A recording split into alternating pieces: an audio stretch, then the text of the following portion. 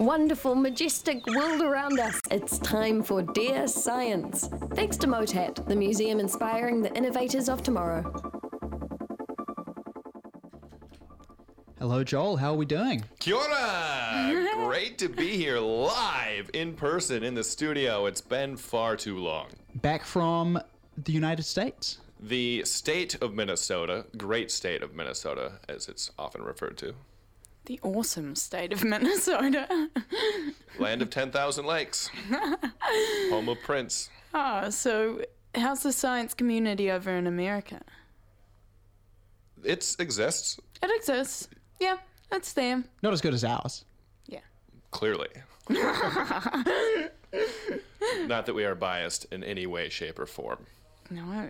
However, we've got some science to Oh, talk let's about, talk. don't we? Let's talk some very important science. And You wouldn't get this in the United States. No, this was actually this first study was a collaboration between an Australian group and the UK, so no US of A involved. But it is extremely important, and I cannot stress this enough, because it has to do with what would happen if you ate a Lego. I can imagine all sorts of I think possibilities. it depends on the Lego. Some of them are bigger than others. Let's be a little bit more specific. A Lego head. Oh, you'd be okay. Those are not too bad. Yeah, I think I could do it. Think you could do it? Yeah, I Yep. think we power through. Am I wrong? Turns out you totally can, because there was a study that looked at eating exactly that, a Lego head, and then seeing how long it takes before it passes. Nice. Why is this important? Well, small children eat things all the time, coins, toys, so they wanted to basically investigate to see if the human body can handle eating a Lego head. And to do this, they came up with their very own metric called the found and retrieved time. Otherwise known as fart. The fart. I don't like that. It's a bit too funny. It gets right to the point. That it's how long it takes the Lego head to actually travel through the gastrointestinal system and then be retrieved in the stool. Right. So you don't just digest it. You don't fizzle it into Lego nutrients. It does not become Lego nutrients, No. which is important. These are important facts that we need to. If you were able to ingest it, would it have nutritional value? Negative. No. Negative. So it would take too much effort. Well, it's made of quite a firm plastic, isn't it? It is a firm plastic. Speaking of firmness, another part of this study was to see if it did impact the firmness of the stool. And this is another metric that is written in the paper known as the stool hardness and transit, or the SHAT. Okay, these scientists have got some fantastic acronyms here. So I'm reading here in the study that on average, it's 1.71 days. 1.71 days or 2 to 3 poos before that Lego will come out. That's a lot more than I expected. Yeah. I would have thought it was near instant, but I don't really know how the gastrointestinal tract works. And that is why we do these studies, Casper, to find this very important and quantitative information. Would this be a different time for a child versus an adult? That is something that, of course, they would need to study further, but they are suggesting it is possible. But if your child does eat something and it doesn't come out in maybe 3 days or so, then maybe start to worry. But So that 1.7 days was a child's personal best. they did not actually test childs. They recruited 6 doctors, actually, who were brave enough to eat a Lego for science. And then what they had to do was sift through their own stool and find it. And of course, that's another study where they found that they had 3 females and 3 males. So small study, just n equals 6. And they found that all the females were able to recover that Lego head, but not all the males were. So it could be that. Yeah, it says here in the paper there was some evidence that females may be more accomplished at searching through their stools than males. Look at that. Which again, and I think the most shocking part of this study is that it actually scientifically confirms that girls do poop. Yeah, true. Sorry, guys. Busted the illusion. At least they do when they eat Lego. We have to eat Lego. Again, further study could be warranted. But So this was in adults, but it's showing promising evidence that children will. right, so don't freak out if your kid eats something stupid. Is that the message we're taking home? The message I'm taking home, gum. What would happen if you eat gum? Stays in your stomach for 7 years. I think this study says it's probably going to take 2 or 3 days. Yeah. Yeah. That sounds about right. So you could have been eating gum this whole time. Very kind of you to put the lighthearted story at the beginning, because now we have a radical shift to make. Yeah. We do. Very radical shift. So that one was fun. This one is less fun, but interesting. Still on the topic of petroleum products? Is that what Lego is made out of? It is, Yeah. yeah. So there's our segue there. It took me a while to find it. And speaking of petroleum products, There is a recent study that was published in the top journal Science that investigated climate models that the company Exxon, which is now ExxonMobil, did back in the 70s. yeah. So if you are familiar with Exxon, they have been sort of at the forefront of denying climate change.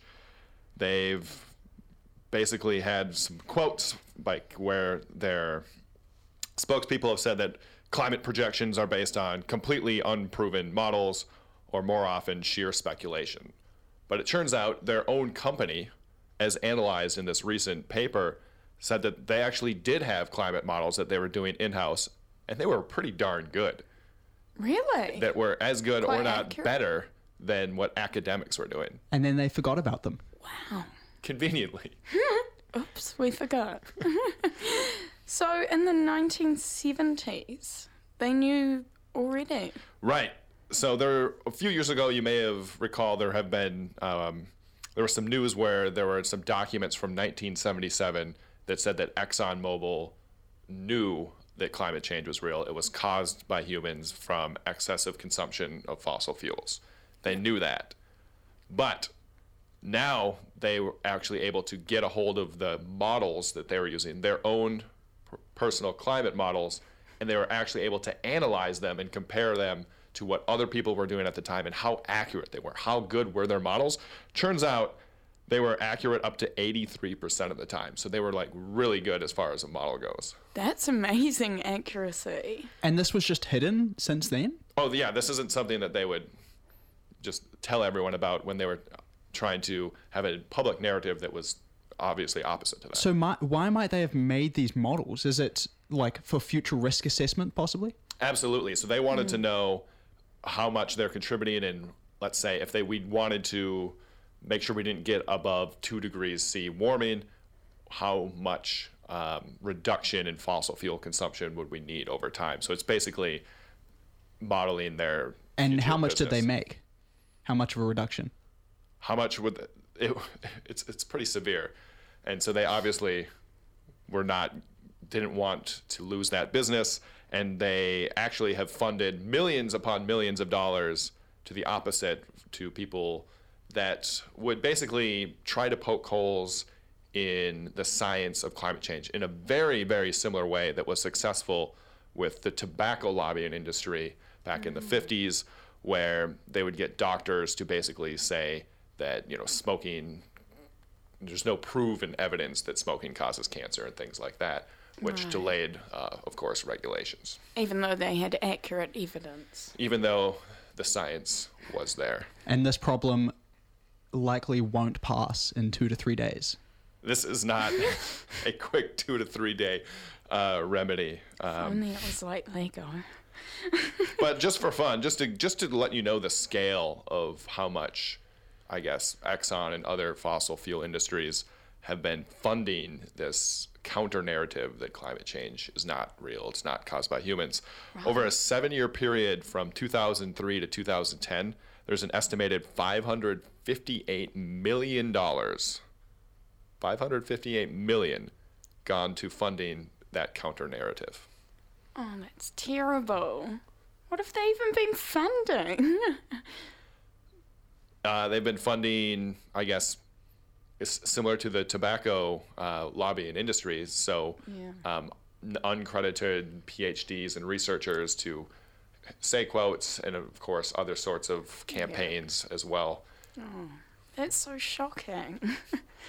They actually wrote us a check to move on from this topic. Into actually something quite related. Maybe a solution is to invest in more fjords. Fjords! That's right. Yay. So any of those that have maybe been to Fjordland? I have. You have? I have also been to Fjordland. That makes 3 of us. I've been told that some of them aren't fjords. Yeah. But I don't know what makes it a fjord and what makes it not a fjord. Ooh, let's talk about that. Fjord means it's carved by a glacier. A sound is carved by a river. Wow. So Milford Sound, actually a fjord. Wow. We've been lied to the whole And time. what do these fjords do? They are actually super good at carbon storage. Nice. Sounds good. So a fjord is a geographic sort of landmark. Where is the carbon stored? Where in the fjord? It's in the sediments. So in the fjords, and like in Doubtful Sound, they could be over 450 meters deep.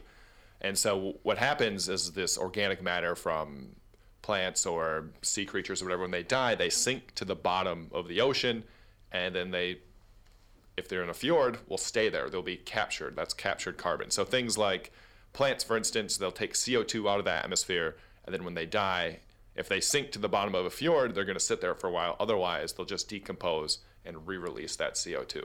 So what's so special about fjords?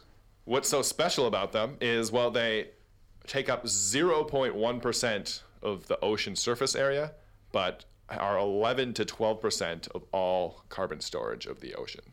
That's amazing. Go fjords.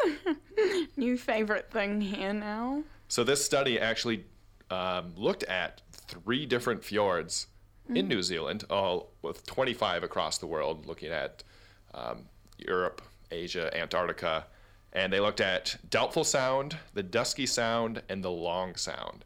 And what they would do is they would actually take sediments and then try to understand if these fjords, if they are captured, or if when there's the next glacial period, are they going to be able to be released easily? So are they just a sink, or are they also a reservoir that could possibly re-release that carbon?